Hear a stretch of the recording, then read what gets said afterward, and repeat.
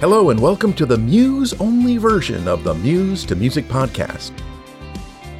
Robert H. Schuller asked his congregation this question: What would you do if you knew you could not fail?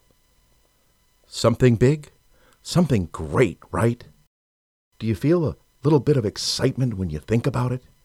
Does it make you smile just thinking about what life would be like if you could make it happen? For most of us, what we would really like to do, who we would really like to become, is just a dream. We don't even try. Why? Are we going crazy?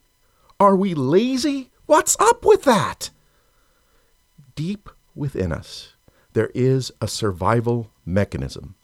It fears failure. It fears pain and loss.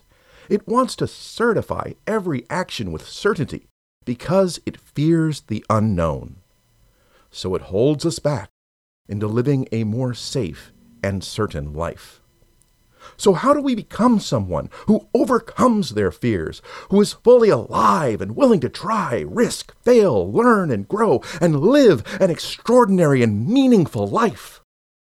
You just have to use affirmations and incantations to convince that part of yourself that fears failure that you can and will succeed, that you are capable, and that with faith and persistence you will win.